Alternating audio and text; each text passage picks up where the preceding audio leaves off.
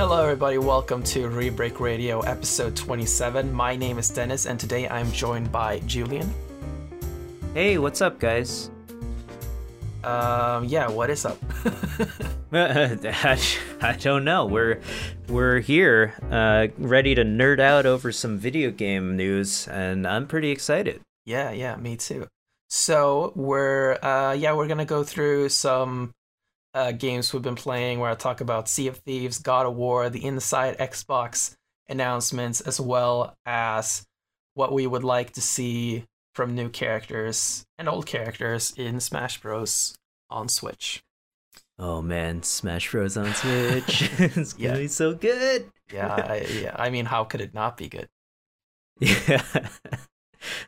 I think honestly, if they just ported the Wii U game, there's no way it could be worse than that, right? And that's a great game on its own. Yeah, exactly.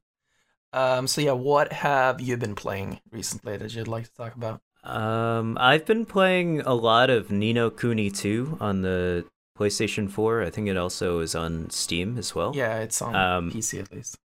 So probably Steam. Which is pretty awesome. It's a JRPG. It's the second in the franchise. And it comes from Level 5 Studios, I believe or Level 5. They're just a Japanese company, video game developer, and they make these games and a bunch of other games that are out on 3DS and Nintendo consoles. I think they make Professor Layton. I think they make Professor Layton. They make Yokai Watch too. Oh yeah, Yokai Watch, right? So that's an interesting game that's similar to Pokemon. I think they announced the fourth one as well. Yeah, and it'll be coming out to Switch. Yeah, but this game is really cool in that if you look at the art style, it's cel shaded. And it looks like I don't know if you know the director Hayao Miyazaki and Studio Ghibli. They make animated movies, Japanese animated movies. Yeah, I know Studio Ghibli is involved or were involved with the first game. Now it's just artists from Studio Ghibli that are involved with this game. Yeah, absolutely right. So Studio Ghibli was involved in the first game, and I really loved the first game. It was exclusive to PlayStation 3. That game was one of my favorite games to come out last generation. And it's just such a cool franchise. It takes place in an alternate reality, parallel to present day, I guess, and real life. And it's very fantastic, fantastical, I guess, is that a word? The first game had sort of like a somber tone to it, and it was a really sad story. And these games are really centered around the characters and the story that you play through, and then it's also backed up by really strong RPG mechanics. That, I mean, you're not that into RPGs and JRPGs, but for someone like me, I can just get lost. I played 50 hours in it already, and I beat the game, but I'm going back to finish all these side quests. But in this game, they've introduced they completely changed the fighting system to something that's more streamlined and sort of button mashy, which I didn't particularly like. But there's a lot of other cool systems in it that make this game absolutely worthwhile. You basically play as a character who you're starting a kingdom, and you level up. You can create your kingdom in the game, and you build all these different shops and armor shops to level up. You can level up these shops and things, so you can buy better armor from them. And all the side quests in the game, or at least there are at least 100 I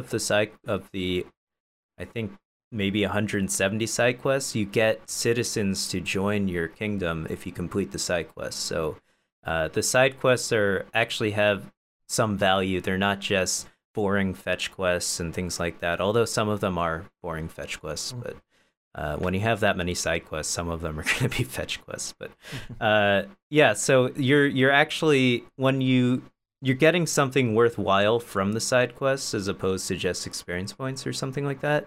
So I think there's a lot more incentive to complete them.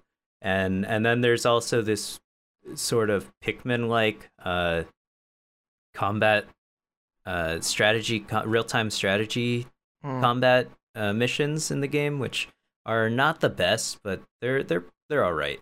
Yeah, so I've heard that the first game was like inspired by Pokemon in many ways. Like you were like capturing monsters and stuff like that. Right. And it was definitely. Yeah, and this one is kind of inspired by Pikmin because you have like a bunch of like tiny monsters that kind of group together and stuff like that.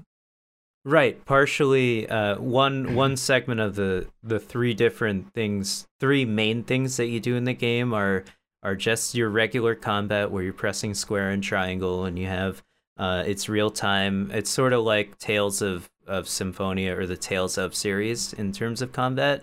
Then there's the kingdom building aspect, and then there's this sort of real time strategy Pikmin game going on, and then there's the overarching story, which is I think pretty I wasn't that into it in the beginning, the story, and then it started ramping up and it got much better towards the end, and it introduced a bunch of different characters that I really liked, and I was pretty into it. I didn't think I was gonna like the story from reviews, but I actually really liked the story in the game. I think it was told pretty well. Okay. Yeah. Yeah, so I've been like right now is like the biggest drought period of all time to me. Because I'm waiting for God of War and Donkey Kong Country Tropical Freeze. Oh my god, can't wait. Yeah. You don't have any games in your backlog or something like that? That's the thing, like, don't we all? Yeah, obviously, like I have a massive list of in my backlog, but like I can't play anything that I'm not excited about. So I'm like, when I'm excited about like God of War and Donkey Kong Country Tropical Freeze, like that's what I want to play. Absolutely. Yeah, I have Final Fantasy 15 in my backlog, and I can't motivate myself to play that game right now. So the games that I have been playing now is I played because of the hype around Far Cry 5, and like I'm not a like I liked Far Cry 3. I bought Far Cry 4 at launch, didn't like it. So looking at Far Cry 5, I'm like, this is the same. I'm not interested. And so I went back to Far Cry 4 and actually recorded an episode yesterday with Curly and Paul from Star Watch. Where I go and just shit on Far Cry 4 for like an hour.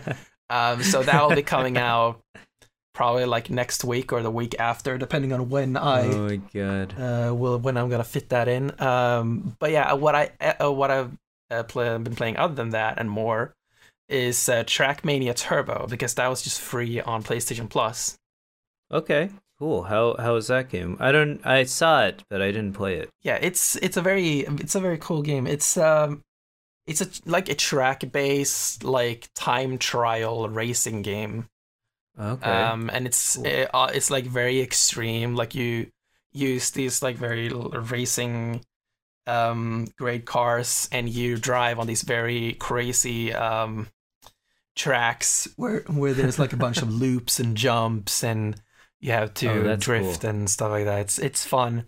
The only thing I don't really like, it's a lot of fun, but the only thing I don't really like about it is that because it's just a time trial game, you're constantly like on edge, because you just have to get the best time every time.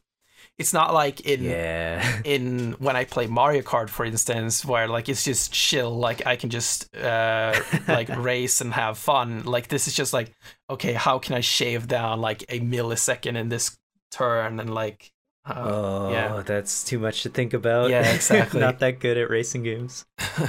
But yeah, it's interesting, it's fun, and that's what I've basically been playing. Okay, recently. That's cool. There was a large game that was free on PlayStation Plus that month, right? Yeah, I think I think it What? was Mad I Max is forget. free this month. Mad Max, right? Yeah. Oh, okay. Yeah, I have that game. So yeah, I can talk a little bit about that game because I played it twice actually. I played it on Oh, cool. PS4 and then like back when it came out, and then I got it on PC later on as well. I love Mad Max, and not necessarily Nice. because of the game itself, but because I think the game has such intense, amazing potential for a sequel. There are so many. Have you played Mad Max? Yeah, I played. Well, I played the first 2 hours of it on PC because it was like $6. I just picked it up. Yeah, It was really fun, but I think it was I just needed to restart the game, but I got into a mission where I needed to pick up something out of the car or put it in the car, I can't remember, and it wouldn't let me do that for some reason. I think I just got into some sort of glitch or whatever. I should have restarted the game. Weird. I stopped playing after that. Yeah, because like there are so many aspects of this game that I love so much. I like how the car is. It's kind of like a character in itself. You actually have to care about your car. You bring your car everywhere, and just the fact that you have an AI companion in the car that you can just kind of press a button to, and he'll like whistle to, and he'll drive the car up to you. Or if the car is like far away, he'll like shoot a flare up in the air, and the car will come up to you. Like it's like a horse mechanic in many other games. Yeah, exactly. Like it's because what I don't like in a lot of games, and especially like from Far Cry 4 too, which I just played, is what happens a lot of the time is your car blows up, or you've left your car and to go to do a mission, and then the mission leaves you in a completely different part of the map, and now you're sitting there, and I don't have a car.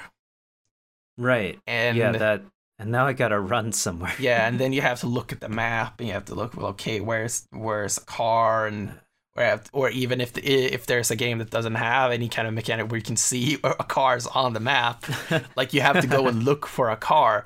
Like what I love about that in Mad Max, and also games like like Breath of the Wild, how you can call your horse or just spawn the motorcycle, or also like the Batmobile in Arkham Knight. Like you can just call your vehicle to you all the time. Like that is so convenient, and it's not just convenient. It makes the vehicle itself feel more special. Definitely, and not to mention you can customize the crap out of it, if I'm not mistaken, and just make it awesome. However, some things that I really love about the game, but it doesn't focus enough on, is the survival aspect of the game. You have to kind of you don't have to eat food. Like you just eat food to heal yourself, and also like drink water to heal yourself. Like I would love to have an actual hunger and thirst meter in the game. That would be cool. And you also you have to put fuel in your car, but I love that aspect of it, because it actually you need to think about that kind of stuff. I love that kind of the management of that. But you can upgrade the car, so fuel is basically like not something you have to think about, and every time you go into a stronghold, the car gets fueled up and all of this stuff. Like it basically just kind of removes that aspect of the game entirely, and that's actually kind of goes into a little bit what I don't like about RPGs is when during the game the interesting aspects of the game go away because you upgrade them away. Oh, I see what you're saying. Yeah. Well, usually I think they assume that you don't like that sort of part of the game, and you really want to be powerful, I guess, by the end of the game.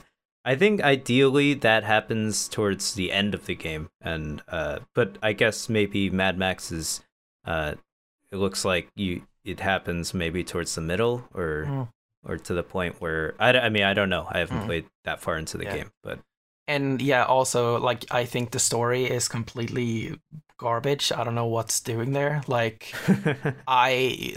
think when I played the game the first time, I just kind of start because what I love about the game is this feeling of survival that it has. It's just like there's this barren world with like nothing in it, but like some bases and like houses where like all these like scavengers live or whatever, and you just jump into your car, you drive until you find something, you get out of your car, fucking raid the place, get in back in your car and just drive to the next. And I like that aspect of it, like how it's yeah, I don't really know how to describe it, but yeah, I love that aspect of it, and the story just completely ruins it because I don't care about this fucking story.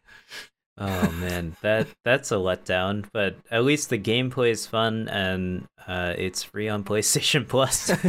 Yeah, So it's definitely worth picking up. It's a perfect podcast game. Yeah, Perfect podcast. definitely. So any other Grind game it you out. wanted to get into before we go into the main topic of the show?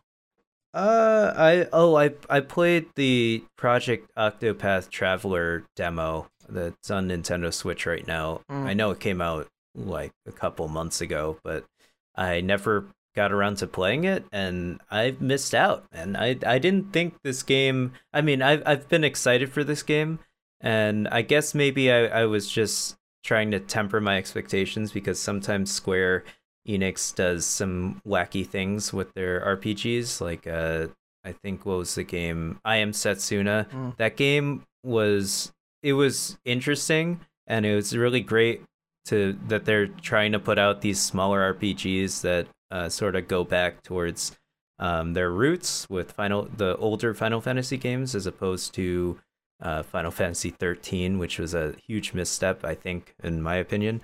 But I think Final Fantasy 15 is fine.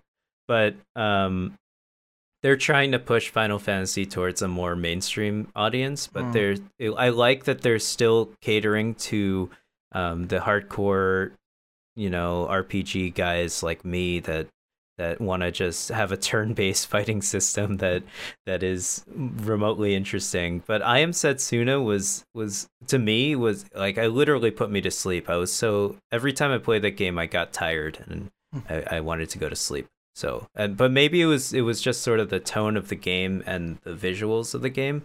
This game has really cool visuals. It's running on Unreal Engine 4, even though you wouldn't really guess it from the art style of the game. So that's a real, I think that's a testament both to their creative art style department, the creative artists at Square Enix, and also specifically on this game, and also how scalable Unreal Engine 4 is. So I think that's really cool that this game is running on such a powerful engine. And basically it's a cool game where JRPG where there are going to be 8 different characters, and you pick one of them, and they all have different ways of interacting with the world, which was binded to the Y button on the Nintendo Switch. And like in the demo, there are 2 characters. There's one called Oberon, I think, and he's your standard RPG character where you're in the turn-based combat and you fight people and then you kick their ass and you level up and you get healing items or whatever. But then there was this other character called Primrose, I think, and she's a dancer, and she can way more interesting character. Like that story, she was really cool. The story was like really dark.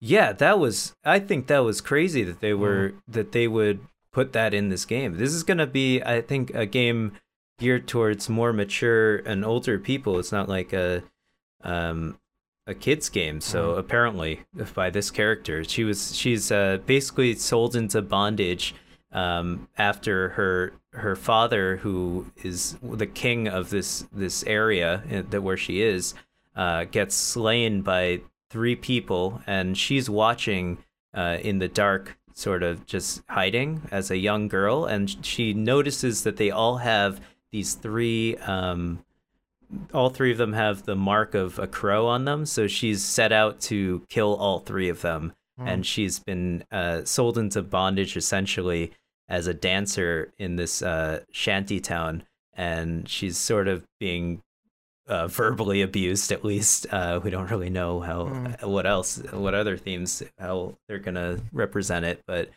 basically she can interact in the world, and she can dance for men, I think specifically, in the game, and allure them into the tavern and to get different things out of them. And I think it's going to be an interesting game. Yeah. So if it's a free demo, if you have a Nintendo Switch, go pick it up. If you haven't played it already. Yeah, definitely check it out. So let's get into the main topic of the show, which is Sea of Thieves. Yeah, Sea of Thieves. Yeah, so Xbox exclusive. Yeah, Xbox and Windows 10 exclusive. Yeah. So Sea of Thieves have been, like, it came out about a month ago at this point, I think. I think it came out on about 3 March. weeks or something like that. Yeah. And a lot of people were excited about it. Like, I think the first, like, that final I was excited beta about it. Yeah, the final beta that they released, like, that got viral almost. Like, yeah, it was all over Twitch and everyone got really excited about it. Look at this water, it's so amazing. Yeah, and what everyone was kind of a little bit disappointed about when it actually came out is that the beta was basically it. There wasn't a lot more to it. The game.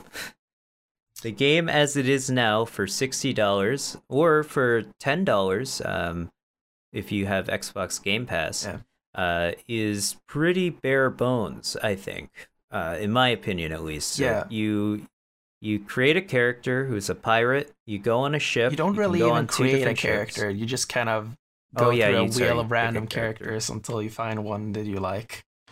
And I had to look through for a while before I found one that I liked.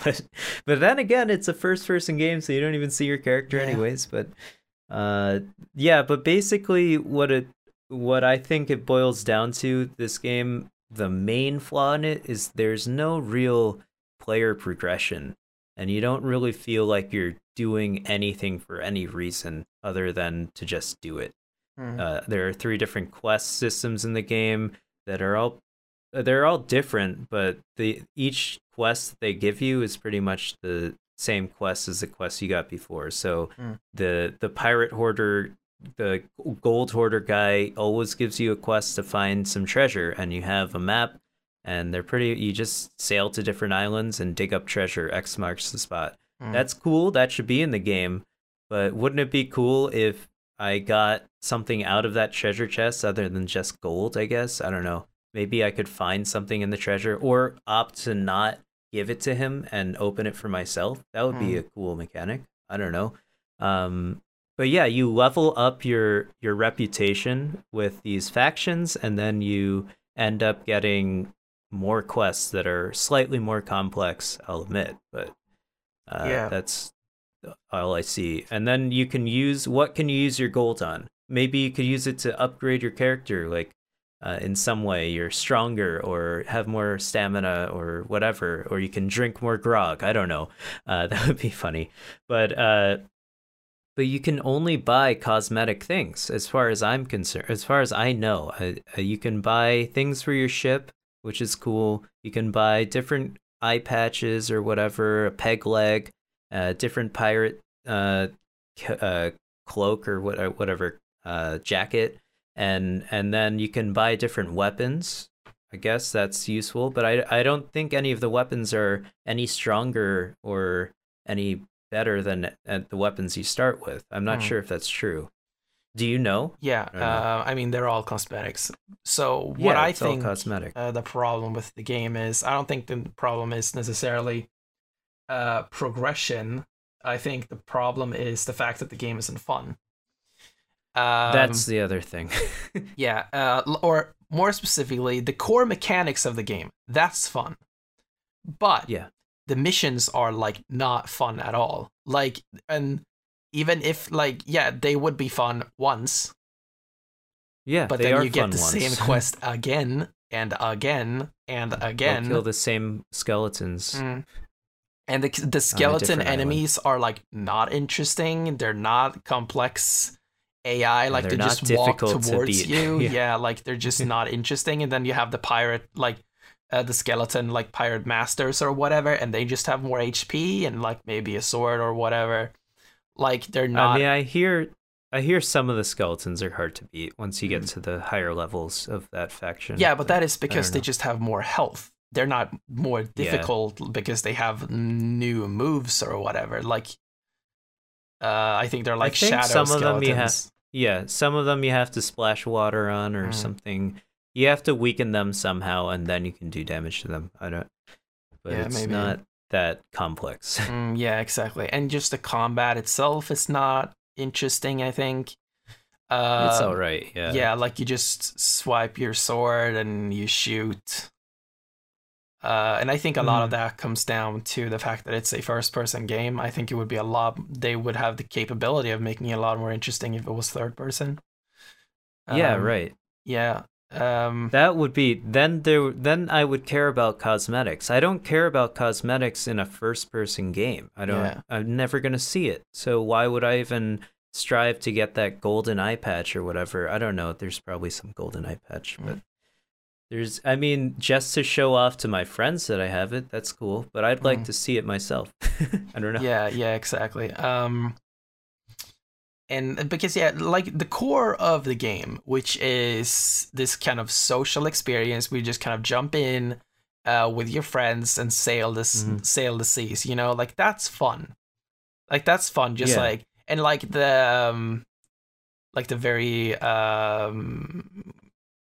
like calm nature of sailing, and then you go into some storm, and oh my god, it's getting really dangerous and all this stuff, and maybe Yeah. you like find something, and it's yeah, like all of those aspects are fun, but like the fact that Wind Waker came out like over 10 years ago and was a better pirate game than this, like that says something. Yeah, it's interesting, and it's really not. This game is not fun to play alone. I know that Yeah. much. I played this game alone for a little bit, and also Yvonne, who's he's the co-creator of my YouTube channel, Hungover Gaming. We did a couple Let's Plays or one Let's Play of this game, and playing with him, this game gets exponentially better when you play with someone, with your friend specifically. You can, I think there's matchmaking in the game, so if you really wanted to, you could play with some randos, but that could end up being fun. Who knows? You can end up getting with a cool literal pirate. Who knows? I don't know. But generally people online I've found are either little children, which is fine. Little kids can play games, especially this one. It's aesthetically not that violent or anything, but I don't want to play with a 12-year-old kid. Yeah. It's not what my preference. And so I could end up playing with a 12-year-old kid, and that wouldn't be that much fun for me. I don't know. We'd end up arguing over some quests, and then I'd try to blow up the ship or something. But yeah, like but what, yeah. So yeah, sorry. Yeah, what you were saying, like this game is not fun to play alone, and not only is it not fun to play alone, it is unfair playing alone. Oh yeah, absolutely. You can, because you're all put on the same, or you're put on a server with people who are playing together. Yeah. And everyone has this pirate mentality where they need to kill you. Yeah, exactly. They need to steal everything from you. Yeah, exactly. And like every other matchup of people that you're met up against, like it's literally just unfair. 2 people, unfair. 3 people, very unfair. 4 people, not even fun. Yeah, like, and also it's fun for the 4-person group. Yeah, definitely. Yeah. But also another problem. So Rare said a lot before this game came out that they were very particular about not having any achievements that encourage you to kill other pirates, and not having anything in the game that encouraged you to kill other players. But I think the biggest problem is that there isn't anything discouraging you to kill other pirates. Right, that's a good point. And they also said that they not luckily, but thankfully, decided to not include the death penalty tax, which they had the idea to take some of your gold away every time you died. Depending on how you died, they would take more gold away. And you die frequently in this game to getting raided by other pirates. Yeah. Especially if you play alone. I know I spent one of the first couple days I played the game. I went in by myself. I wanted to see what the game was like by myself. So I got a bunch of quests. I figured I'm gonna just go around and do all these quests before handing them in. So I completed all of the quests, and I was ready to go back to the outpost. And then I saw the mess in the far away, and they were coming towards me. And lo and behold, they jumped onto my ship with a barrel of gunpowder, blew it up. One of them killed themselves in order to kill me. And then they just took all my loot, and that was a waste. Literally, I couldn't have done anything to defend myself, one.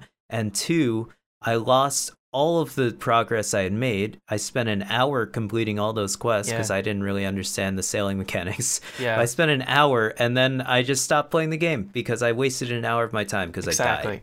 Exactly. Yeah. That is the problem. Like, it's very easy to waste your time in the game. And like, the fact that like you waste your time and you don't come out of it saying like, okay, yeah, whatever, I still had fun. Like, no, you didn't have fun. No, I didn't. That's the problem. You just feel like you wasted your time. Also,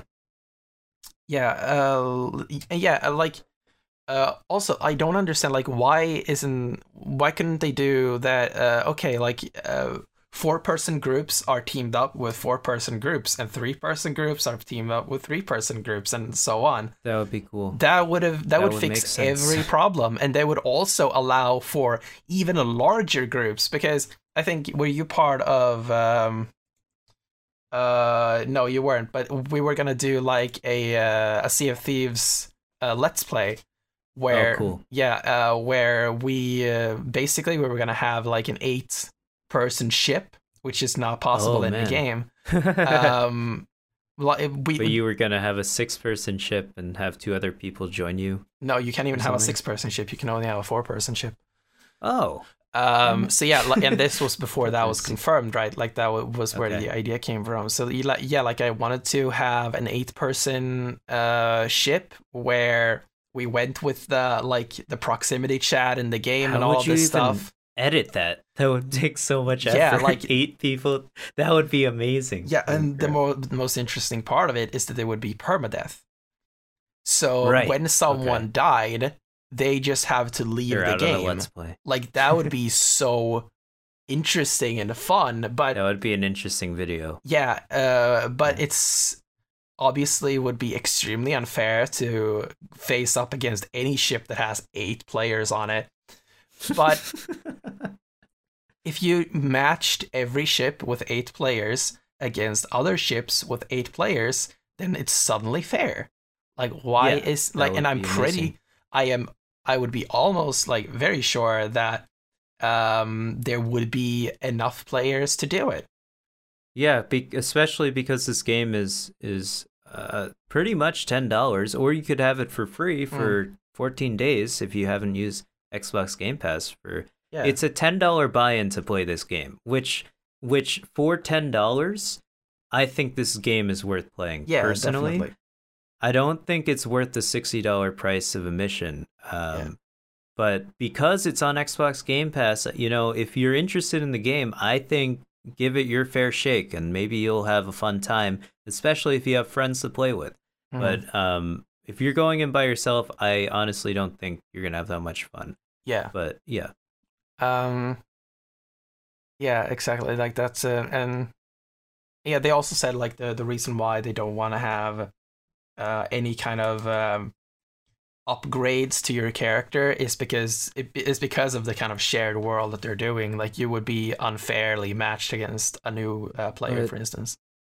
But Destiny already does that, and it's totally fine. Yeah, but Destiny sucks. I mean, Destiny is not a great game, but but it works. I don't know. It's not like it's the same exact idea, and The point, they just I think the point is with that they really wanted to push with Sea of Thieves is that Sea of Thieves is this kind of very welcoming game where I can just and especially now with Game Pass.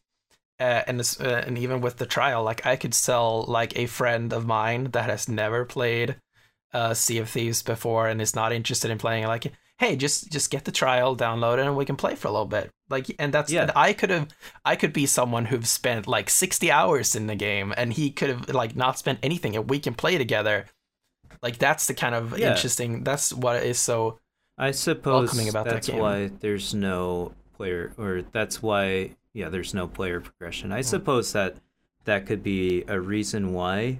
But I guess that's a good point. Yeah, and like you're right. I think the only reason why people are complaining about the progression part of the game right now is because the game isn't fun. So when the game itself isn't fun, that's true. You look towards the rewards of the game and say like, okay, is there anything I can fight towards? That's a good point, yeah. And yeah, if there is nothing to fight towards, you look back at the gameplay and then you say, okay, this is boring. I've wasted my time. Yeah. Yeah. If I didn't have fun playing this game, then there better be something at the end for me, but there's not even any good loot. Come on. Yeah. It's just gold. Let's see. And so the progression that exists in the game, like that is just not even interesting at all to begin with. Like, and someone actually became because the goal of the game is to become a pirate legend, and someone actually became a pirate legend, and all you get is a shanty and some really boring missions. Is that what I didn't actually look up what he got, but that's what he got? Yeah, that's pretty. He spent like 500 hours doing that or something. I don't remember exactly. I guess he probably made a lot of money because he's a Twitch streamer. So. Probably got some donations for it, so worth the time. Yeah. So, yeah, like the missions you get, like they're just like longer missions. More like he said, like, okay, I got this like mission, and basically the mission was, okay, go get these 3 treasure chests. And it's like again, yeah, what? And no. The thing is with Sea of Thieves is that you kind of restart the game every time you jump in a way. Yeah, that's how I felt. I was confused. Yeah. If my ship mattered, if my individual ship mattered, but clearly it didn't. Yeah, so you just like you have to complete all like the entire quest in one sitting. Yeah. And that means spending like 3 hours. If you picked up that many quests, yes. Then you have 3 hours. That was the thing. He picked up 1 quest, and you had to get 3 chests. Oh, I see what you're saying. Yeah. Oh, okay. So yeah, right. Yeah. So if you made any progress towards completing that quest, it's all wiped if you haven't completed it. Yeah, and it's not like you can just pause, go do something else, and then come back. You can't it's pause online. You can't leave. I think I saw a meme on Reddit that generations of parents will finally understand that you can't pause an online game nowadays, which makes me happy. I know my mom never understood that I was in the middle of a Halo match and I was going to get wrecked if I had to go eat dinner right now. So yeah. yeah. So yeah, I think and it's such a shame because I thought this game had a lot of potential, and just everything you do in it is just not interesting. Like even with friends, it's just not interesting. Like unless everyone's in, it's sort of like Dungeons and Dragons. If everyone's into the Dungeons and Dragons game, it's gonna be the greatest time you've ever had. But if even just one person's not into it, it's not gonna be fun at all. I don't know if you've ever played Dungeons and Dragons, but it's all based off of how enthusiastic you go into it. Yeah. If you go in with your buddies every single time and you're all drinking the grog and maybe you're drinking some grog in real life, who knows, you're gonna have a decent time, I'd say. Depending on how much you spent on the game. Yeah, like I think I played this with I played a little bit with Stampy, who is also on Starwatch. And we were just kind of going around, and I was just kind of following, doing quests and like whatever, and I thought it was like pretty like whatever, like I didn't think it was really that fun. And then we kind of ran into a random player, and this was day one, and like all of his friends were disconnected because of server issues, and they weren't able to jump back in. So we were like, hey, join us and we'll just fucking do whatever. So you guys were actually nice to him? Yeah. So that's awesome. Yeah. So he jumps onto our ship, and I'm like, dude, Stampy, all right, you see that big hurricane over there? Let's go straight towards it. And we do. Head straight to the eye of the storm. Yeah, exactly. And we do, and it's fucking awesome. Like first, like we go towards it, and then like the wheel waves is start getting the wheel crazy. Is like the waves getting crazy. The wheel, like I need to hold it all the time and stuff like that. And then we're just kind of chilling, just talking and like getting to know this person that we just met and all that stuff. And then so I'm at the wheel, and then like all of a sudden it's like and just lightning strikes right in front of the ship, right, like that's into crazy. the hull of the ship. And everyone's like, oh shit, like what's happening? And it's because they're on the ship, and I'm the captain, basically. Like I'm just like, fix the ship. You fix the ship. I'm jumping off. See you later. So they just like go down and fix the ship, and then we just keep heading into the storm. And like they fix the ship, and they haul the water out of the hull and all this stuff. And yeah, like that was the most fun part that I had with the game, and that was something that we created ourselves. But you can't base a game entirely on player motivated goals. Player you need discovery, to encourage the player to create their own goals, but the game never encourages you to do that. Absolutely right. As you said, that's where the game shines, when you get in situations like that, or you run into the Kraken. And you know, you have a ship of, it's a social game. It's designed that way, but as you also say, it's not designed to, it's not pushing you in that direction in any way, shape, or form. And honestly, it doesn't even push you towards these quests, because it doesn't even have a tutorial at all. It just I had no idea how to even do a quest. Like the game, that was a little confusing. Like I am very much for games that don't have long tutorials, but there, like, you can't have a game with no tutorial. Like if you look at a Mario game, for instance, they teach you things through gameplay. They don't teach you things through text on screen. I mean, sometimes like Odyssey has controls for every like capture target that you can have and all that stuff. But like the game, if you look at the first Super Mario Bros., for instance, like that game teaches you entirely through gameplay. There is no text on screen, and Sea of Thieves doesn't teach you anything through gameplay, and it doesn't teach you anything through text boxes or anything like that. Yeah, you could have ended up, you know, playing your first time. You somehow found your ship. I don't know how. And then you jumped on it. You started sailing. You don't even know where you're going. And then you get killed by someone. And then you have to do it again. So it's just really a confusing direction that they took the game in. I don't necessarily think it's like the worst game ever to come out. But I certainly don't like it that much. At least not yet. I hear they're going to be updating the game soon, adding some new content. Hopefully it's free, because I definitely would not buy an expansion pack for this game. So speaking of that, segue. So they did announce like content updates they're doing, and I read through this, like I kind of skimmed through it, and I'm like, this doesn't really sound that interesting to me. There is it's something known as the Hungering Deep. They will introduce new AI threats that requires crews to, quote, work together to discover and defeat, quote.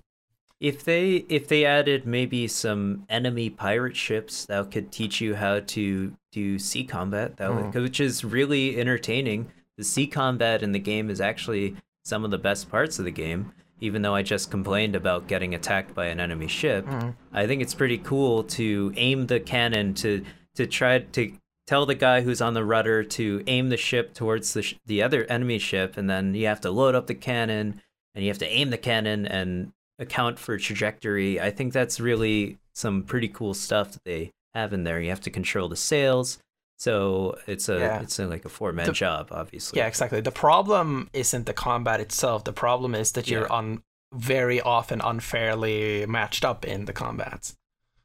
Yeah. I mean, I understand the mentality of that because it's a pirate game. So I mean, everyone's out there for their own tail. They're out there to get their own booty. But it's so strange that they're also trying to make it a friendly game as well, which is sort of conflicting in my opinion. But yeah, this new update, I haven't read exactly all the details, but it doesn't seem like very substantial. So I don't think it'll be. I don't know if it says in this article if there's a price tag to it. No, I think but that it's really free. does matter.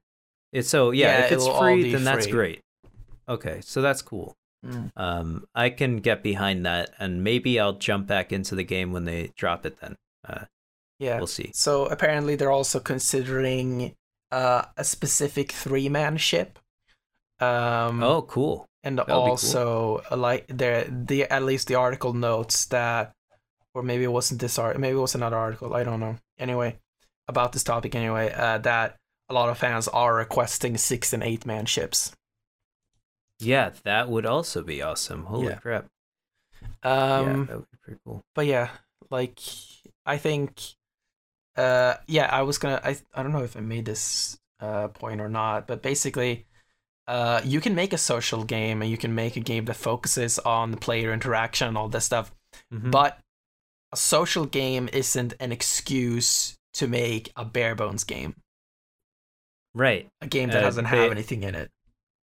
Yeah, maybe this game was, maybe Microsoft really was pushing them to release this game in March. And because, I mean, let's be honest, Microsoft doesn't have that many exclusives coming out nowadays.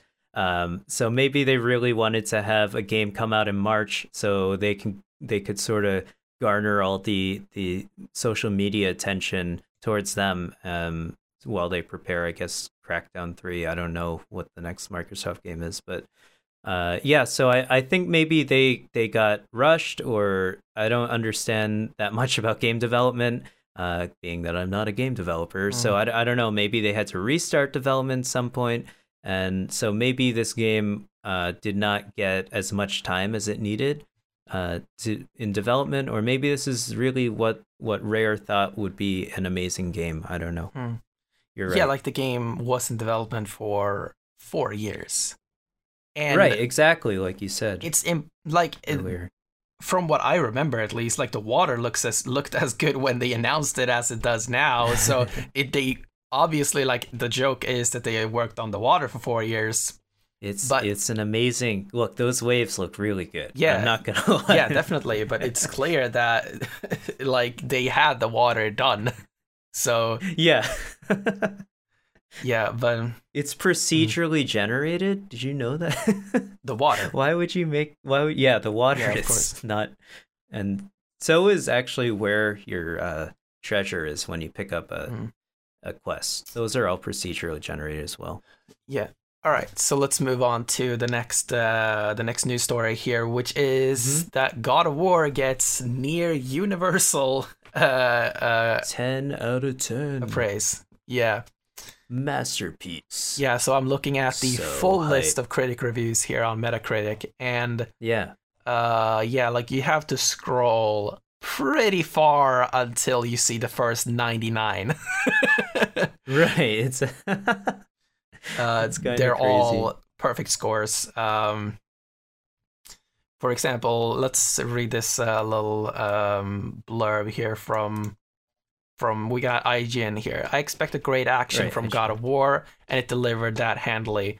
But I didn't expect it to be a thrilling journey in which every aspect of it complements the others to form what is nothing short of a masterpiece. It's a game which Kratos, in a previously one-note character, becomes a complex father, warrior, and monster, and battled both on the field and within his own heart about how he treats his son. One in which the world opens up and shifts, offering rewards in both gameplay and knowledge of its lore.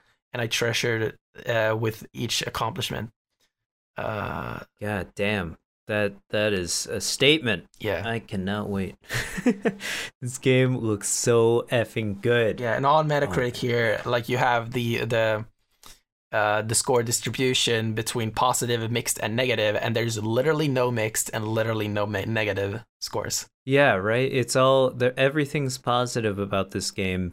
It seems like they've decided to take a much more mature route towards the God of War franchise. They really want it to be something that you revere in the light of maybe The Last of Us or something of that ilk, I guess. And I think that's sort of how Sony is pushing all of their main franchises, such as Uncharted, of course, The Last of Us, and now they have Horizon Zero Dawn. They want to have this sort of mature audience as video gamers grew up in the 90s and 80s, and now they're all adults, so they want to see where games are going, and I think this is a prime example of where games are going. I think this is really awesome. I cannot wait for this game. It's like got this really cool combat system that is super gamey, and it's like it's still a video game, which is really awesome. It's not a mature, gritty movie yet, but and not that it needs to be, but it also has this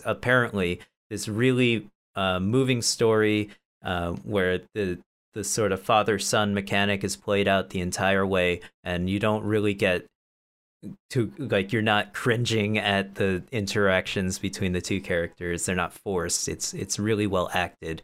So I think video game developers and studios have decided to up their production value a lot when it comes to voice acting and motion capture and things like that. Yeah. Very excited. So this is the lowest review so far, and I'm going to read like the blurb from that. The lowest review so far on Metacritic is an 80 from Twinfinite. And they say, despite all my complaints about Atreus, in the game's imperfections, this is still an easy game to recommend to anyone with a PS4. God of War marks the glorious and bloody return of everyone's favorite Spartan. And with the new dive into Norse mythology, there's still plenty of adventures to look forward to as the series evolves.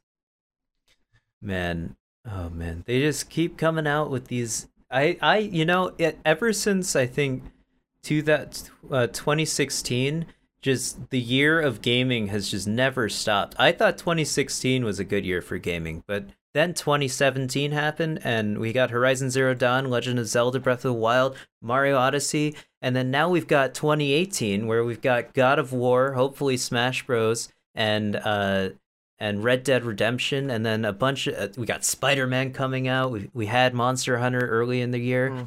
It's getting out of control. I don't know if you have the same problem as I do, but I gotta play all these games. I really want to play them all.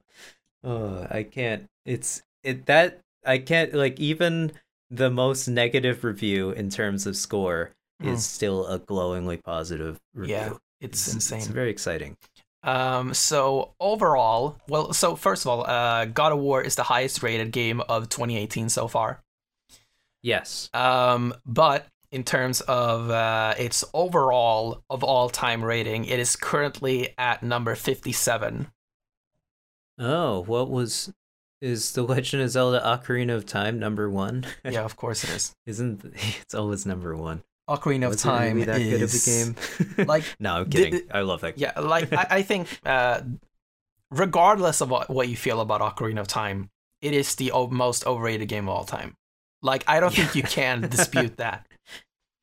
Um, But it was a good game during the time period it came out. yeah. I think the game is good. I don't think it is the masterpiece that people say it is, but and okay, what the how is Tony Hawk's Pro Skater 2 number 2 on this list? That game's so sick though. No. That is very interesting. That game came out when 1998 or 2000. something like that, or 2000? Oh, I was close.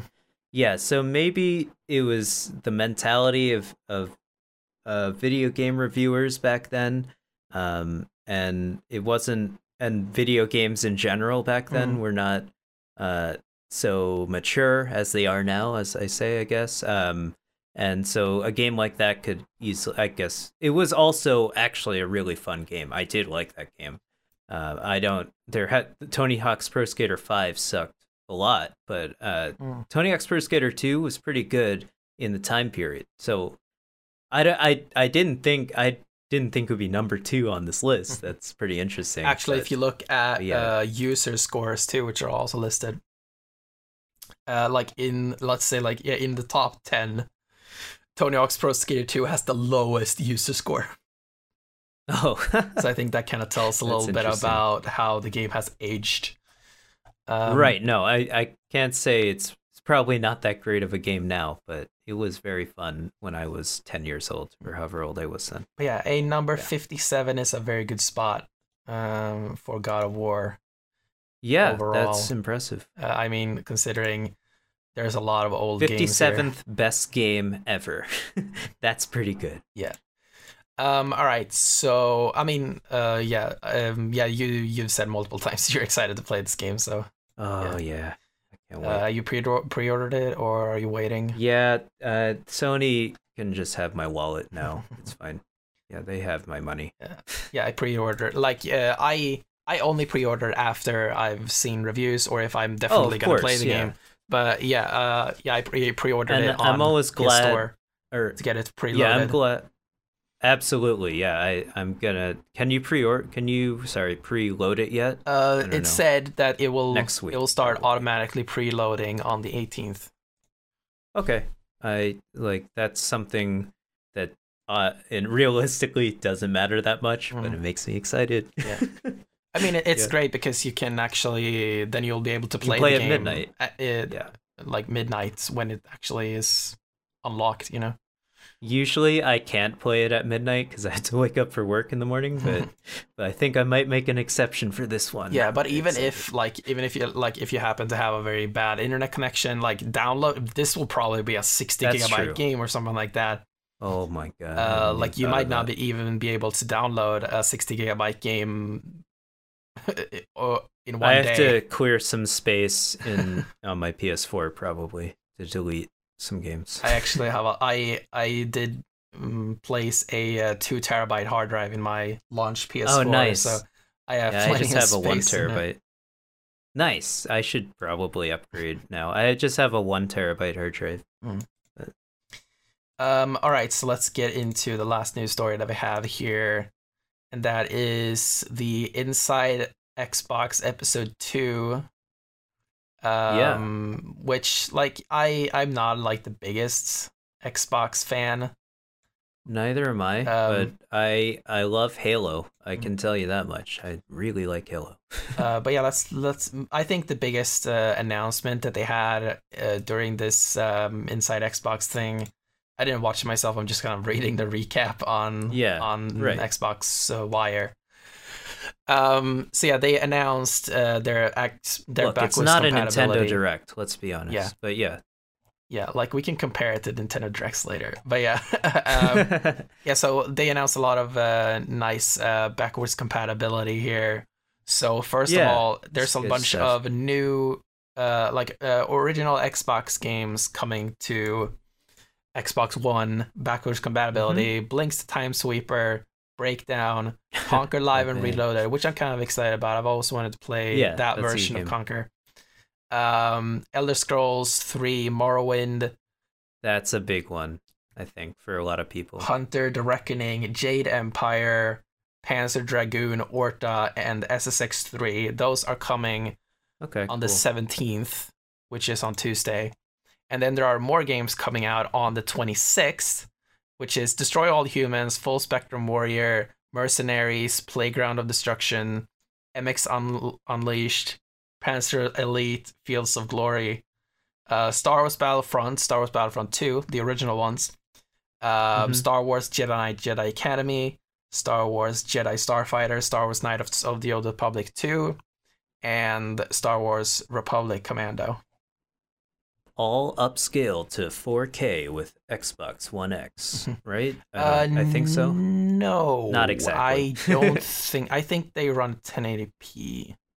Okay, that's pretty impressive. I'm not sure about that though. But those games were mostly standard definition, or all of them were, right?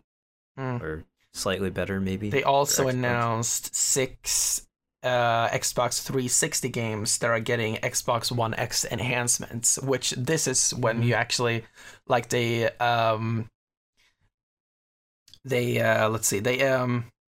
increased the resolution to 4K. Okay. They increased the anisotropic filtering to 16 times, which is kind of how textures are displayed on screen. Yes. At oblique angles, which is good. And then they also force VSync, which makes sure that that's big. There's no screen tearing. And if any of the games have any kind of frame rate dips in the original version, that will be completely ironed out. And if any game had a dynamic resolution, it's more likely that the game will reach its full dynamic resolution at all times. Okay, that's very cool. Yeah. These are the small things that are really that Xbox and Microsoft are really setting in place now that are gonna just win people over slowly. I think, honestly, like when you just have a whole Xbox 360 collection, you finally decided to get your fancy new Xbox One X, and you can just pop in the game to your Xbox and have no problem and just play it. That's an awesome feature. And not to mention, the game will look exactly how you remember it looking, as opposed to how it actually looks. Yeah. So the games that actually get this Xbox One X enhancements this time are Sonic Generations, and this is also the first time Sonic Generations is hitting Xbox 360 backwards compatibility. Gotta go fast. Yeah, man. Gotta go fast. That Sonic guy. Modern and classic. Cool. And also the original Darksiders, Gears of War 2, Portal 2, Red Dead Redemption, and Star Wars The Force Unleashed. Okay, it's all good for people who want to play these games. I don't necessarily. I mean, these are all pretty decent games. They're 2 really amazing games like Red Dead Redemption. But I mean, I'm not going to go back and play them. Yeah, honestly, I'm not. Yeah, I can't. The only one afford the time. I would consider playing is probably Star Wars Force Unleashed and the Red Dead Redemption, because I've never finished Red Dead Redemption. So. Yeah, I want to actually get that and beat it before Red Dead 2. That would be exciting. Should probably do that. Yeah. Let's see. They also announced this content thing for Tom Clancy's Ghost Recon Wildlands that features Sam Fisher from Splinter Cell. Splinter Cell. And they specifically had this very kind of sad call back to Metal Gear Solid in the game that they revealed, and basically it's the introduction of Sam Fisher, right? And he kind of makes a reference to, oh yeah, there was this other guy, he wore a bandana or something, and then the other character said, yeah, I heard he retired, and Sam Fisher gets kind of sad and he's like, so it's just me. No. Yeah. That's so sad. So and that's obviously that's pretty cool. I didn't know they added that in there. Yeah, that's obviously a reference to the fact that Tom, Metal Gear losing Kojima, and Splinter Cell being basically the only pure stealth franchise left. Yeah, It actually is, surprisingly, because Assassin's Creed is not only stealth based.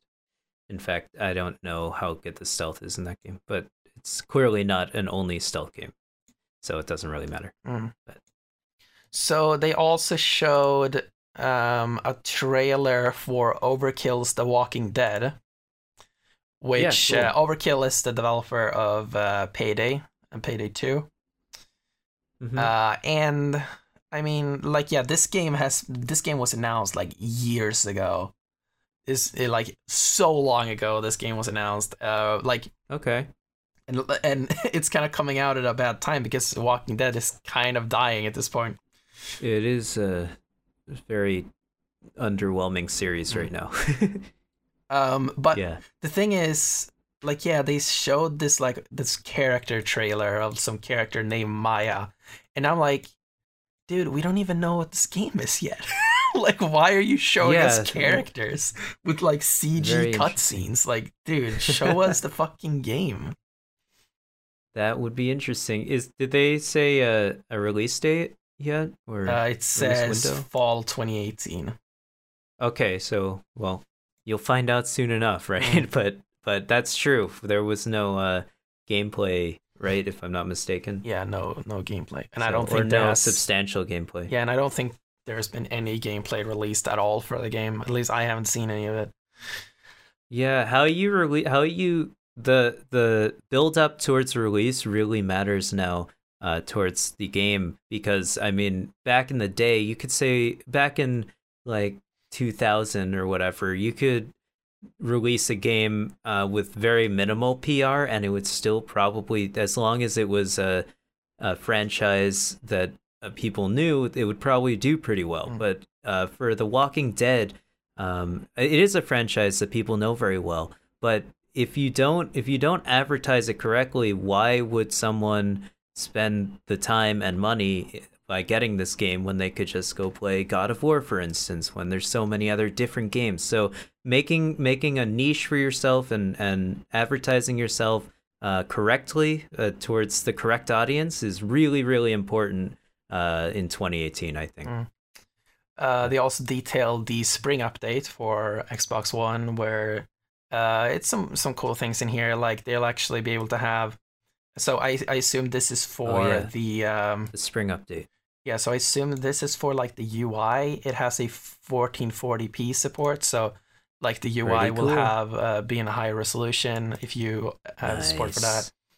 FreeSync, which is actually pretty cool. If you know, FreeSync is sweet. Obviously FreeSync is kind of unnecessary right now, considering no TVs support FreeSync. But yeah, if you play your Xbox One X with a PC mod there, then sure. Yeah. And share to Twitter. How did this come now? Yeah, that's an interesting feature that is not, apparently I had no idea was not part of my Xbox One. I did not know. Okay. Thanks a lot, Microsoft. And here's another interesting one. Share controller on Mixer, which is, I assume, same as kind of share play on PS4. Except not as cool. Well, it is the same feature, but you have to be streaming the game in order to do that? Yeah. I guess that's technically what you do on PS4. Yeah. But you're not streaming it to like the mass audience of people on Mixer. I assume you can do a private stream on Mixer. Okay, if you can do private streams, then I think this would be a pretty cool feature that rivals the PS4 feature. I'm not sure if that's the case, but I assume that is the case.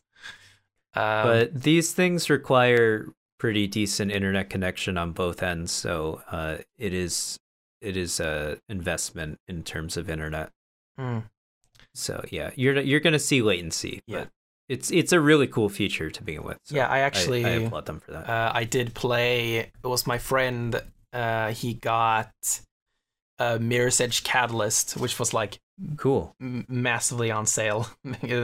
Yeah. So he bought it, and he was like stuck at a section, and I was like, let me play on SharePlay, because we tried it once back in the day on Little Big Planet, playing co-op in Little Big Planet.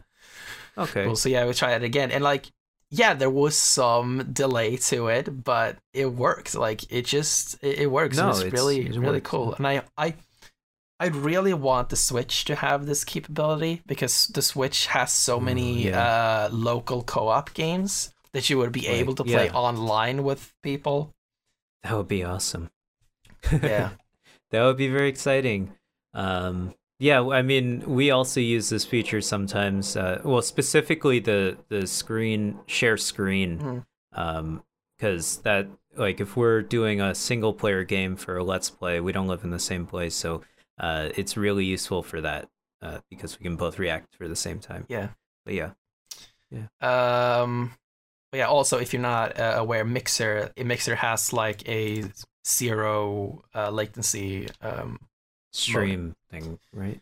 Yeah, that's pretty cool. Yeah, like, and I even like I've used Mixer myself, and it's really impressive actually. Like, the capture card that I have is actually like it has like a 1 second delay or whatever. So okay. I recorded like a video and sent to my friends with the game actually running like on one of my monitors. And then I had 2 windows like on the second monitor where one is the direct feed coming from the capture card in OBS, which has the delay on it, so you can see the delay between the actual game and OBS.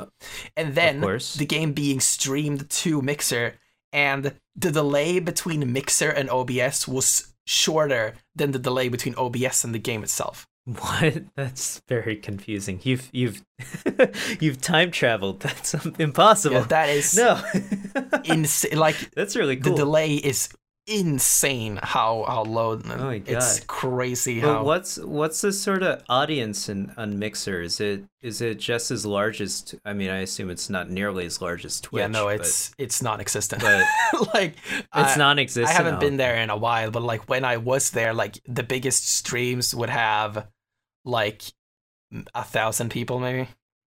But maybe that's good for smaller streamers. Yeah, like it's really good for small streamers because people on Mixer are almost like desperate for people to watch, streams. So they just kind of jump into random streams. Shit, I gotta think about that then. I might try streaming to Mixer. Yeah, and it's like, and yeah, the 0 latency. Like you actually have to download their specific version of OBS.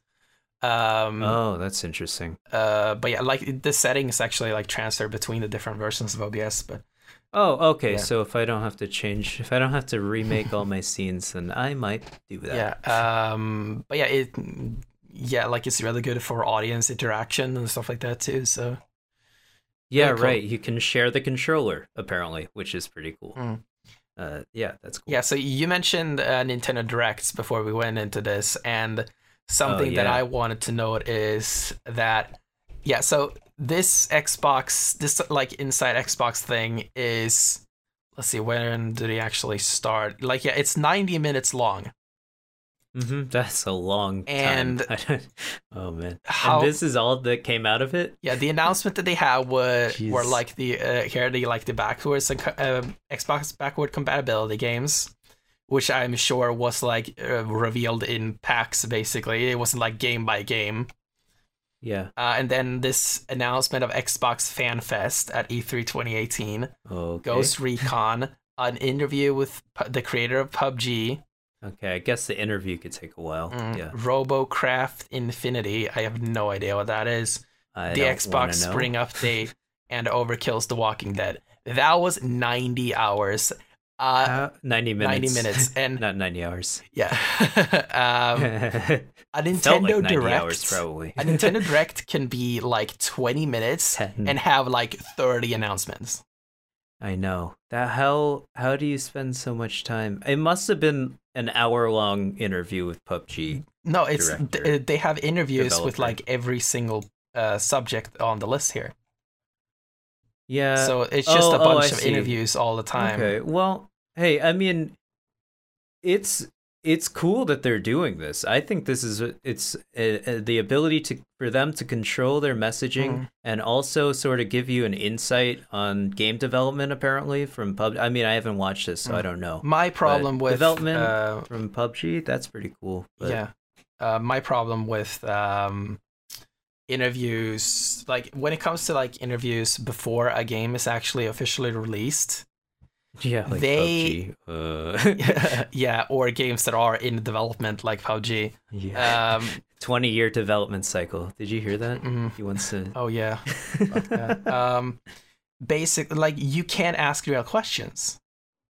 They can't answer real questions because anything that is remotely negative will impact sales of the game. So in any kind of, like, and that was like before, when, like, years ago, when I used to watch IGN a little bit more, like, I would, like, religiously watch their like E3 stream where they interview developers and all that. But after a point, you just realize, like, they're not actually saying anything. It's true. Like, they're just describing the game as it is now, essentially, which is. And maybe you got like a little piece of information, but that's like, like, not really interesting. So like, any interview that is before release and all this stuff, it's just not really that interesting. But because they can't say anything. The most interesting interviews are like the post-mortems and like the presentations and all this kind after. Of funny. We'll get exactly. Kind of funny. We'll get a game developer on there and ask some interesting questions about the path towards creating the game, where they came up with the idea for the game. That's the sort of interesting things that I would like to hear personally. Yeah. And I think they're going to get a developer for a game that actually failed soon on Gamescast. I don't know. Interesting. I don't know if you listen to one. I listen to all of their stuff. Yeah, okay, so then so then you probably heard at least, and I don't know, whatever. That's their podcast, not this podcast. Possibly. Anyway, so let's get into the final topic here of the show. We're going to talk about Super Smash Bros. For Nintendo Switch. Yeah, this game is going to be great. So let's get into it. What characters do you want to see? Name 3 characters that you want to see that haven't already been announced. Well, I'm only assuming Bayonetta is going to be in this game in some way, shape, or form, because let's assume that every character is returning from Wii U. I don't think every character. I don't know if Cloud will return. For being more interesting, because with new characters. Let's say. I think there could be an ARMS, I guess, Ribbon Girl. What's her name? I think the 2 main characters in ARMS will probably be in this game. I would be excited if they were in this game. I would love if Snake returned, made a triumphant return. But I doubt Konami would ever let that happen. I actually don't think Konami is the problem. I think Sakurai is the problem, because Sakurai is friends with Kojima. Oh, okay, fair enough. Okay, so then that's probably why Snake was in the game to begin, Brawl to begin with. Yeah, definitely. I could see. Let's see. Were there any? It would be really funny if they put Captain Toad in the game and he couldn't jump. Yeah, that would be interesting. Maybe he'll probably be an assist trophy, I think. And I think they could put a new Donkey Kong character into the game. So we already have Diddy Kong and Donkey Kong, but I could see the what's his name? Crazy the Kong Funky Kong that they're putting in Funky Kong. I could see Funky Kong in the game, or it would be. I think it would be more interesting if they put Dixie Kong in the game for some more female representation in Super Smash Brothers. Yeah, I would like to see cool. Dixie and Cranky. I think Cranky could be a very interesting character. I think he would also be the oldest character with his stick in Smash Bros. In Super Smash Brothers. That would be awesome. I don't think we'll see. I hope we don't see any more Kirby characters. I think the Kirby characters in the game are fairly are fairly good representation of the Kirby franchise. I mean, you have to think of characters that will represent a franchise as well. I think there were rumblings of I don't know if you ever played the game Golden Sun for the Game Boy Advance. No, but I'm aware of it, but I RPG. It's an RPG made by Camelot, who is making the Mario Tennis Aces game. And actually, if you listen to the music in Mario Tennis Aces, you can hear a lot of the same themes and things from Golden Sun, or maybe it's vice versa. I don't know, but they have a similar music if you listen close enough. But I think we could see. I would be super excited if they put the main character Isaac from that game.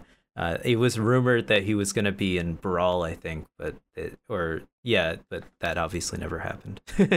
But he's an assist trophy, right? He's a cool character, huh? He's an assist trophy. Oh yeah, right? he is. He's an assist trophy. Never mind, I forgot about. Yeah, I don't really use items in the game, so I forget about these things. But it is always fun to have Max Pokeball, Max Bomb battle every now and then. It's pretty fun. But yeah, in terms of characters, I would like to see more Donkey Kong representation. I like that series a lot, and maybe just maybe we can get Solaire from Dark Souls in there. That would be we're not going to see anything from Dark Souls, I don't think. I don't know. They're good pals with Bandai Namco nowadays, and that would be so cool. So and they're making the amiibo. Come on. Just give me let me praise the sun. Just shortly on Isaac, are you aware of Smash Fight? Yeah. They did Isaac back in the day. I know. I didn't get to play that game, but I heard about it. It's a pretty cool game, but it's just not Smash Bros. No, I mean Smash Fight. It's a YouTube channel. Oh, sorry. Yeah. I thought you. Okay, sure, yeah. Oh, they made a video about it. I'm sorry. They okay, cool. Drew Isaac in the Smash Bros. Oh, style. they drew. Oh, okay. That's pretty cool. Yeah. Sorry, I thought you said something else. Did you mean Brawlout? Yeah. I thought.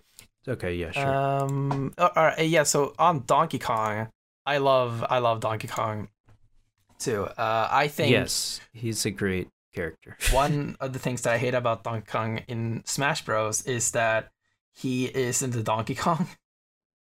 Yeah, he's just a generic really heavy gorilla. character. Yeah, he's a heavy character, and that's it. And if you look at Donkey Kong in the Donkey Kong Country, like Returns and Tropical Freeze, and like his personality and like the Mario games that he's appeared in, like he has this like a very goofy personality, and oh yeah, absolutely. that just doesn't exist in Smash Bros. Like he's just a monkey. And cool. Yeah, he's not Funky Kong, all right? He's not a cool monkey, but yeah. Just a monkey. Yeah, and yeah, I would like to see them just redesign Donkey Kong from the ground up, because Diddy Kong has his personality in Smash Bros. Right. But yes, that's true. And he was one of the best characters before they patched something. Yeah. I would like to see them update Donkey Kong, and specifically also because I don't think his moveset is pretty cool either. I think they should completely... he's no one uses Donkey Kong, or not that often anyways. If you watch any of the tournaments for Smash Bros. For Wii U, I guess specifically we can talk about, you'll see Bayonetta and characters like that on the top 8, but you generally won't see too many Donkey Kongs up there. So he's generally sort of been a mid-tier to low-tier character for the entirety of the Smash series. So I would really like to see them take his moveset from Tropical Freeze, like the new country games, where like he has his roll, and he has the ground pound in Smash already, but so you can keep that. I like that move, but it's not that good. It's all right. Yeah. But yeah, just take his appearance in Tropical Freeze, copy paste, and put it in Smash Bros. All right. Yeah. They might do it. I think though they're gonna update some character models. I think generally, if we look at, we'll find out probably at E3, and literally everything we say will probably be irrelevant. Let's be honest, it's Nintendo. But I think they're going to take a lot of the assets from Smash Bros. For Wii U, considering how much time they've had to develop this game. But I think they're going to update a lot of the character models. For instance, Donkey Kong is going to look different, I think. And I'm excited to see. He's always definitely been one of my favorite characters that Nintendo has ever created. or has the rights to. I don't know. Yeah, I guess they created him, but and I think he has the potential, like you say, to be a much more interesting character. I'm very excited. So another thing on Donkey Kong, if I asked you if I told you that there is one Western character in the entire Smash Bros. Series, who do you think that is? A new character? No, there's only ever been in Smash Bros. History. There's only ever been one Western character. Who is it? A playable character? Yeah, a playable character. Westerns. I don't know. You got to tell me. He is. Yeah, it's a he. He is in Smash Bros. For Wii U. Okay, this is surprising to me. I don't know. It's Diddy Kong. I don't know. You got to. Diddy Kong's a Western? Yeah. He's the Western character. Because he shoots his... No, I mean Western character because he was created by a Western studio. Oh, okay. He was created by Rare. I was thinking like Red Dead Redemption. Oh, no. Oh, okay. Okay, that's cool. Yeah, he is the only character created by a Western studio in Smash Bros. History. That is a fun fact. That also tells you... trivia fact. Yeah, that also tells you a lot about the fact that Skyrim Dude is not going to show up. Yeah, okay, well, we don't need Skyrim Dude. It's just his Link. Who needs... Yeah, that's true. So that's and he was only brought into the game probably because of his relationship to Donkey Kong. Yeah, exactly. And they needed more Donkey Kong representation in the game. Yeah. So that's a really good point. That is so true. All of the characters are... This is a completely Japanese game, yes, apparently. So I never thought of it like that. I guess I just always assumed that Nintendo characters were already Japanese to begin with, so I never thought of it. That's interesting. And what is... I think I have my... I mean, I know I've said that on podcasts before, but... Yeah. Something that's very interesting about Smash Bros. Is that Sakurai has an insane level of creative independence on Smash Bros. Like, the only reason why you have 3 Kirby characters, you have a bunch of Fire Emblem characters, you have 2 Kid Icarus characters. This is because he likes those characters, and he created he created Kirby. He is the one who resurrected Kid Icarus. He loves Fire Emblem. That's why you have like 6 Fire Emblem characters in the game. Yeah, I know. Look, I think that we could probably do without some of the Fire Emblem characters. Let's all be honest here. I like Marth and Roy. I actually specifically like Roy a lot in Smash for Wii U. I think that was a really cool rework of his move list and his weight in terms of his physicality in the game, I think, and they made him a super powerful character. So that's the type of rework that I would like to see for someone like Link or Mario. I think the difference between Roy in Super Smash Bros. Melee and Smash Bros. For Wii U, Roy sucked in Smash Bros. Smash Bros. Melee, but he's pretty decent in Smash Bros. For Wii U. So I think it would be pretty cool if Link and Mario, some mainstays in the franchise, got a little mix-up, and I think it's coming. I think we can say. Yeah, I also think Ike is pretty cool. Like, and I especially think cool. I like him. I especially think he's cool in Wii U. Like, he got ripped to shit in Wii U. Yeah, he's a really tanky character, and all his moves are so powerful. Yeah, it's so cool. I also think Robin is a cool character. It's a Fire Emblem character that doesn't use a sword. I know. We just mentioned all the characters. Yeah. Oh yeah, that's true. Well, doesn't he have a sword? Or he could be a girl as well. Yeah, it does, but it's not like the main move. Like, yeah, it's all about that electric shock thing, or the fireball. Yeah. Yeah, his. Let's see, what was as we talked a little bit about beforehand, like what the Link could be like in this game, and I think Link will be entirely based on his Breath of the Wild appearance. Yeah, definitely. And I think he will have a pretty much completely revamped moveset. especially when it comes to his special moves. I think his up special will be Rivali's Gale, and Oh yeah! Oh my God, that's another thing. Cool. And he'll be able to use the paraglider after that too. That would be such an interesting thing that they would have done. I think that's absolutely going to happen. Now that you've mentioned it, that is a really cool idea. And then, man, he would have great recovery then. Yeah, you obviously have his bomb, which you could just swap out with the bomb that he has in Breath of the Wild, so he could pretty much keep that move. You could possibly keep the boomerang move, but he doesn't really have a boomerang all the time. You can just kind of pick up a boomerang as a weapon, so that could possibly be changed.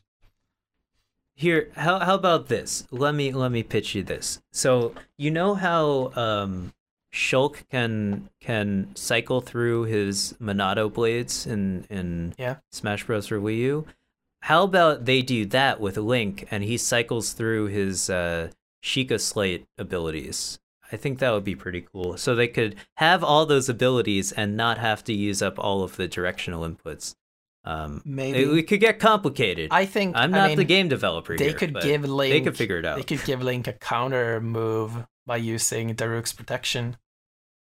That would be super cool too. Yeah. So it's either gonna be all of his special moves are gonna be the divine beast, the runes, whatever abilities that he gets in the game, which would be, or even Daruk's protection. Isn't the chart, the electric one, also sort of a counter? Not really, but no, it's more a like charge. It's when he charges up his blade. Yeah, right? that could be a cool move. Like, what if his center, like his middle special, is like him charging up a move, his spin move, cool. And then if you charge it up like to its fullest thing, you'll be able to do that kind of electric move. Yeah. So okay, all right.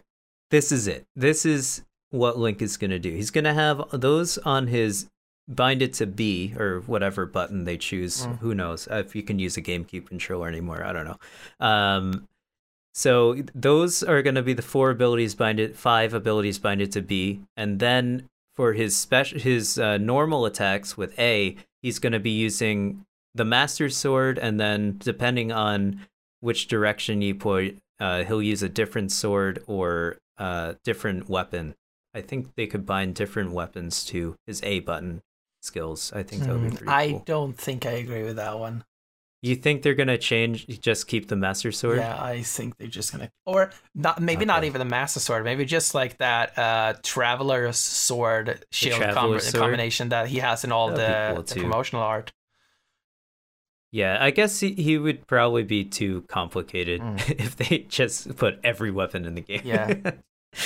Maybe you talked about like being able to swap like the Monado. What if you can just swap between weapons? That would be pretty cool too.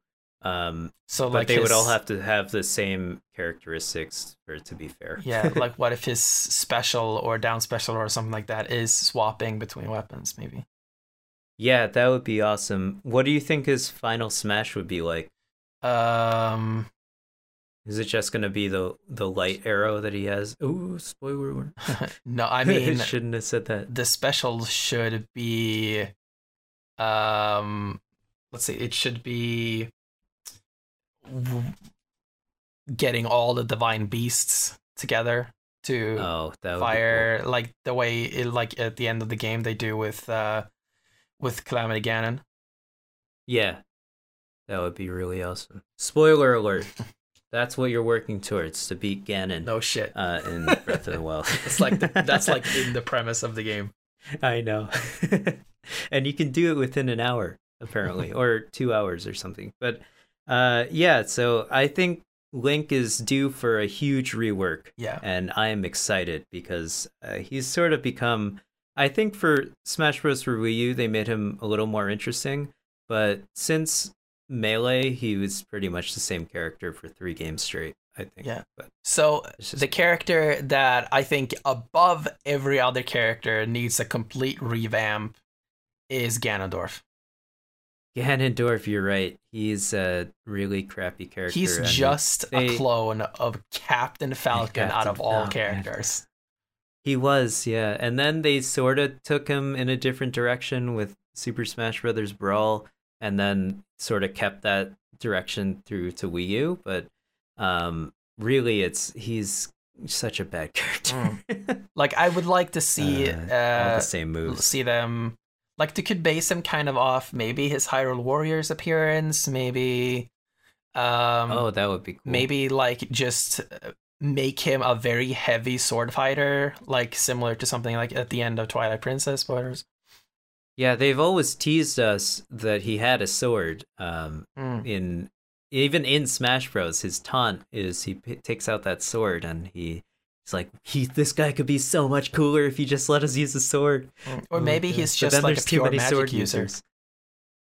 I think that would be really interesting if he was a ranged character. Sort of, he had 2 larger ranged attacks, more like Samus, and that would be pretty crazy. But I don't know if we sort of see in Zelda games how often he uses magic spells. But that's, I guess, in Ocarina of Time, going back to Ocarina of Time, he sends that orb at you, right? And you have to keep hitting it back at him. Playing tennis. That would be pretty cool. Yeah, just Mario Tennis. It's just all Mario Tennis. But I think it would be very interesting if they took inspiration from his Hyrule Warriors appearance. I think he was very cool in that game. That almost made me buy the game. He looks so cool in the game. But he kind of has like a samurai look, games. right? Right? Yeah, it was really cool. I thought it was really impressive. And he had those 2 swords. That was really cool. Yeah, I think having obviously, like, he should totally have 2 swords. Like, he had 2 swords in Wind Waker too. Right, yeah. That should totally be how he works. I thought he was really cool in Skyward Sword as well. I think that was Ganon, right? That was, it wasn't technically Ganon. It was the first iteration of Ganon. His name was Demise, but it's... Demise. It's clearly Ganon. Yeah, Demise is who later gets resurrected as Ganon. Yeah. I thought that was a cool fight to begin with. Yeah, that was a very cool fight. It's just me. Let's see what. So we talked a little bit about beforehand as well. Mario. I definitely want to see a complete revamp of Mario, because Mario's character, like as we said, like, he's just a generic fighter, and his special moves are like not inspired by any games. Basically, like, he has the fireball, which doesn't work like the fireball in his actual games. He just kind of he kind of shoots it out and just kind of bounces on the ground, especially in Brawl. Like, that was just like depressing. It was pretty sad.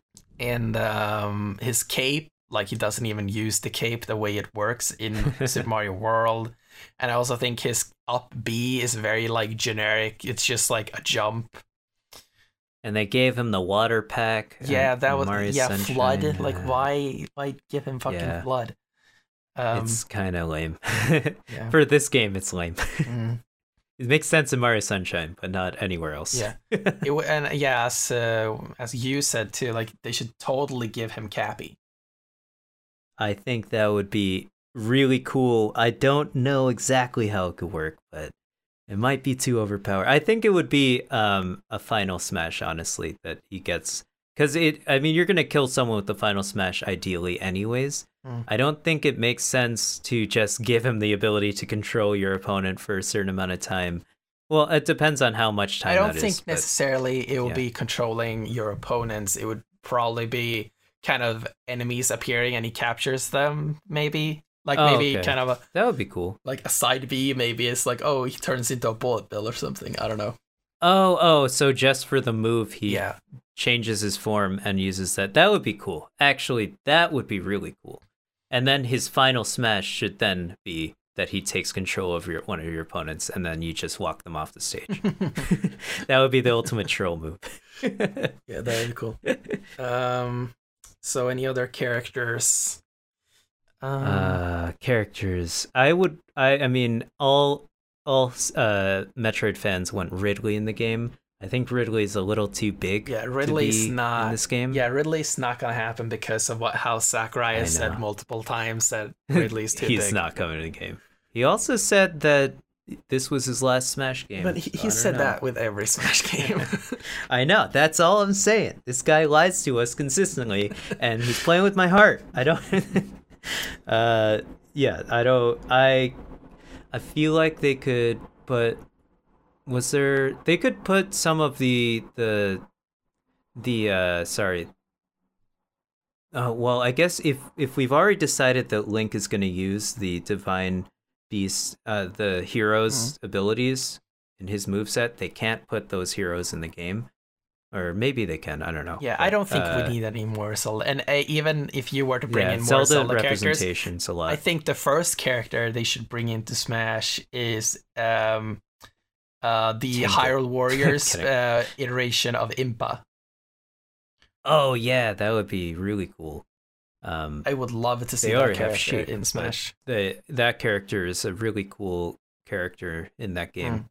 That game, surprisingly, really cool. Yeah, it's just like the thing is they had a bunch of really cool versions of classic Zelda characters, but the game itself is kind of boring and repetitive. Yeah, but it's also probably fun to play for at least 10 minutes. Come on. Yeah. I was thinking about. Let's go into new characters. I really want to see Waluigi. And I have Waluigi. I have some really cool ideas how you can do the whole moveset. Yeah, here we go. I have some really cool ideas for how you could do Waluigi's moveset. Basically, his entire moveset will be based on the Mario Sports series. So, like his main attacks. Is he going to be wearing a visor from Mario Tennis? Maybe that could be an alternate costume. But yeah, like he just basically swaps between a bunch of rackets and stuff like that when he uses the tennis racket and the base cool. And like a baseball racket. And I like the idea that his alternate costume would be sort of like a Zorro themed costume where he has a cape and a rose or something to throw at you. That would be so cool. What if that character is his awesome? His let's see, his final smash is he makes that kind of pose that he does in the Mario Tennis Aces trailer with like the rose in his mouth, and then he just kind of then everyone just goes like completely. Everyone just freezes and he's able to like just destroy them all. Yeah, that would be perfect. I think. I don't think you just need to go work for Nintendo for Sakurai just to design this character. I think that's a good idea. Oh man. What about Pokemon? Do you think there could be any new Pokemon in the game, or do you think Greninja is where they stop? Because who knows? Could be a Pokemon game this year. Yeah, I do definitely think we're gonna see the new Pokemon game this year. I don't know if it's gonna come out this year or if it's gonna come out next year, but I do think we're gonna see like especially like a tease of some new Pokemon from this generation. So I could see them announce the new generation of Pokemon at E3 this year, and then in a trailer and a Nintendo Direct at a later point, we can see one of the new Pokemon being announced for Smash. Yeah, I think they add a new Pokemon character in the game and maybe take out. Well, I think honestly they're just gonna carry over the same roster. Yeah. Minus it maybe. But yeah, so I think that they need to bring back the Ice Climbers personally. I definitely think the Ice Climbers are coming back because they said that the Ice Climbers were finished. They just weren't able to make them run properly on the 3DS version of the game. You can get Rosalina to run. She's got sort of two characters in one. The thing is Smash Bros on 3DS is running so close to the limit of the 3DS. I know. Like they said, like all the items, the assist trophy characters, all that stuff, they run at half the frame rate. Yeah, right. Like the Pokemon are running at 30 frames per second, and the characters that you control are running at 60. If you look close enough, you'll see it. The thing is with Ice Climbers, maybe ice climbers is they're able to get ice climbers in the game and it works like 95% of the time, but that last 5% you're seeing like a 1 frame drop, and that is all you need for them to completely scrap ice climbers. Yeah, no, they really care about the quality of this game. This is a franchise that sells a lot of games and will sell a lot of Nintendo Switches, so I think they really need to nail performance of the game first. So I agree, you're right. That's why the ice climbers were unfortunately not in 3DS or Wii U. Yeah, they had to have parity. But yeah, since they're basically done and they're probably gonna have their same appearance as they did in Melee and Brawl, like they're definitely appearing. I think that's not even an issue. Yeah, I'm excited. Okay, so I think one more character before we finish up the episode here. Let's talk about ARMS. What do you think ARMS about characters? Cool. Yeah, so who do you think from ARMS will appear, and what do you think their moveset would be like? I personally want the ramen girl in there because I love ramen, but let's be honest. I think it's going to be the two, if they get 2 slots, it's going to be the Ribbon Girl and her counterpart. I forget. It's a guy. Springman and Ribbon Girl. It's going to be those 2 characters. Yeah. It has to be, right? If they're going to include 2 of them, which I would assume they would. Yeah. The game sold 1 million copies, right? At least. So it's a pretty popular franchise as is. Yeah. And they keep updating it. So I think they're going to include 2 characters. It's Ribbon Girl and Springman. And I think they're going to have sort of a grappling grab as they do in the game. So the grabs are going to be really long range, but if you miss a grab, they're going to be super vulnerable. Yeah, I think the ARMS characters could be very interesting in Smash because they would be the only like long range melee fighters, and I think that could be really interesting. Yeah, because they are long range melee fighters, yeah, exactly. Which is pretty cool. So I think like their main moves will obviously be like shooting these arms really far out, and I think they will have a very interesting moveset. As for like their special attacks, like obviously the final smash will be the rush move. Like the rush thing, and I could see them do like maybe a special. No, I mean not even a special would be the dash would just be the evade move. So yeah, right. I think, I mean, I don't know. I don't play ARMS, unfortunately. I really should. I should get the game, honestly.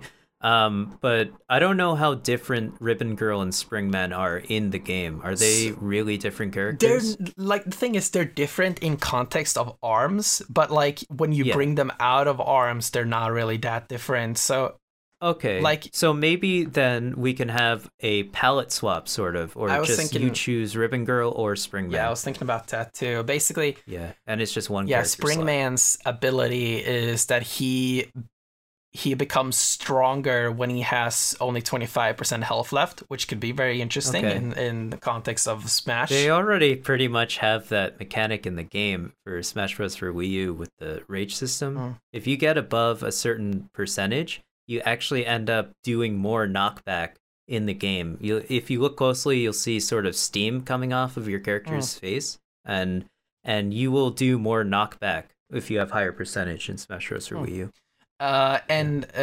Ribbon Girl's ability is that she can jump multiple times. So I could see her being kind of that's perfect for Smash. Kind of a Kirby thing. Yeah. Oh God, no. Yeah. He never dies. Get rid of this stupid puffball. But yeah, I think the ARMS characters, whichever they bring into the game, I think they could be super cool. My favorite is personally Lola Pop, which was one of the first DLC characters. Okay. Yeah, I think I remember her. I think I might pick up that game today, actually. All this talk about ARMS. Yeah, I need it's fun. Play it. Do you play it with do you play it with motion controls, or do you play it with I can do both. I did motion controls in the beginning, but later I just moved to button controls because actually I used motion controls all the way until they patched in the ability to change the button mappings. Okay. So and then it was yeah, just, because I can play buttons. yeah, because the button mapping in the original was so weird. Like you jumped with Y instead of B. Whoa. It's like Breath of the Wild. Yeah, and I was like, why? Why are you doing this? Yeah, so, Stop doing this. Yeah, so Nintendo. when they allowed me to change the button mappings, I was like, yeah, good. Now I'm gonna play with buttons. Okay. Yeah, similar in Smash Bros. I actually changed the jump to B, and I have normal on Y. Oh, that's and interesting. Special on X.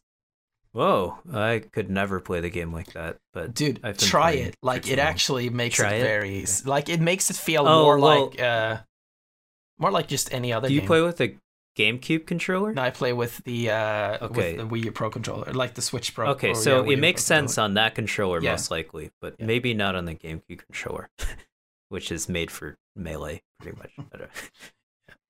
All right, so that is it for this episode. It was a much longer episode than usual.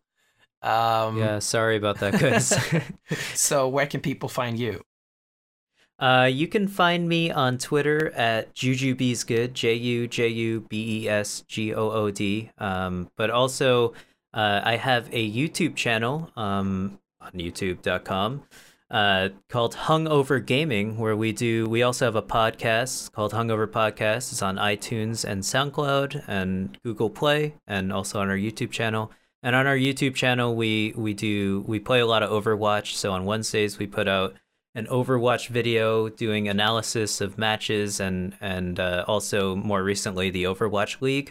And on Fridays, we put out a more heavily edited Let's Play where we play various games, multiplayer games and things like that. So that's where you can find me. All right, cool. You can follow me at Dennis_Lofgren on Twitter. Dennis_Lofgren also on Instagram, which I've been starting to upload a bunch of like game like pictures from like photo modes in game, like cool game clips and stuff like that. So check that out. Oh, cool. Yeah. And also at Rebreak Radio, you can follow the channel at Rebreak Radio on Twitter. Yes. This podcast is awesome. Should subscribe to Thank it. you. And you can also join the Rebreak Network Discord group. That's where you can find a bunch of cool people. That's where I found you. Yeah, it's incredibly useful. Thank you again for making this Discord. Yeah, it's so useful. Yeah, Thank you very much. It's amazing. I love it too. All right, so that was it for Rebreak Radio episode 27. We'll see you again next week.